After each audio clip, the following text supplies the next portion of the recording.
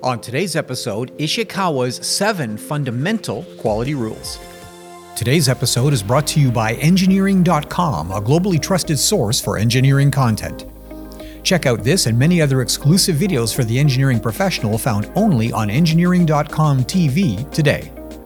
Ask most about Japanese people that made important contributions to the modern world, and the answers typically include the founders of large manufacturing companies such as Mitsubishi, Toyota, Sony, and Honda. Now, successful as these figures are, there's a much less well-known Japanese engineer that deserves to be remembered for 7 simple principles that led Japanese industry from low-quality commodity production of simple consumer goods like bicycles and umbrellas to the high-tech powerhouse that we know today. He was Dr. Kaoru Ishikawa, a Japanese engineer and quality control expert. Now, manufacturing quality control had been known for decades in America, with pioneering work by people like Schuert and Juran and Deming, but outside a few large American corporations, very little progress had been made since the 1930s until the post-war period. Now, Ishikawa changed this, and although he's famous for introducing the concept of quality circles, his 7 fundamental principles are the foundation of modern manufacturing quality.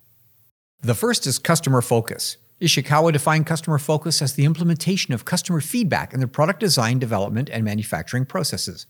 Now, it seems obvious today, but in the 50s and 60s, it was not uncommon for even large manufacturing firms to use limited market research and even intuition to determine product attributes. The second is continuous improvement.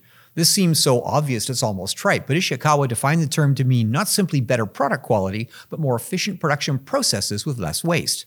The pioneering concept here was that more efficient and more tightly run production processes had the knock-on effect of improving product quality, something which was not immediately apparent in older systems which attempted to inspect quality into a product.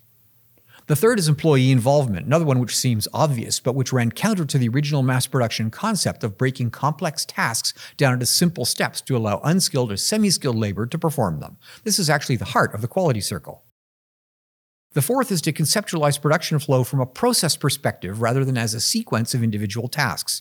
Now, this is harder to do than it looks, especially where multiple departments are involved in a production process. Each department is incentivized to act defensively when troubleshooting quality problems rather than cooperatively. Ishikawa understood that this finger-pointing was fundamentally counterproductive. The fifth is the involvement of upper management. High-level management personnel were traditionally uninvolved in quality processes in large manufacturing firms, but Ishikawa noted that without buy-in at the front office, quality assurance systems would never be properly funded or comprehensively implemented in new production processes when time is money. The sixth is decision-making through data. Now, this goes without saying that all decision-making in production processes are evidence-based, but that wasn't always the case. Considerable bias is possible in measurement even today, and weeding out that bias can be surprisingly difficult. But without this, eventually data itself becomes a variable instead of an input into a function or set of differential equations on the road to inspect production. The seventh and last is total supply chain commitment, which for Ishikawa meant supplier involvement in the quality process. In my experience in the automotive industry, the relationship between OEM customers and Tier 1 suppliers was adversarial at best, and price and delivery frequently trumped quality in contract negotiations. Ishikawa saw the flaw in this approach early, and his ideas resulted in Japanese manufactured goods developing a global reputation for high quality and reliability. Ishikawa died in 1989 at age 73 with multiple awards from the Japanese government and international quality organizations. His fishbone diagram or Ishikawa chart is well known in quality circles, but the interesting thing about the 7 basic principles are that none of them are rooted in mathematics.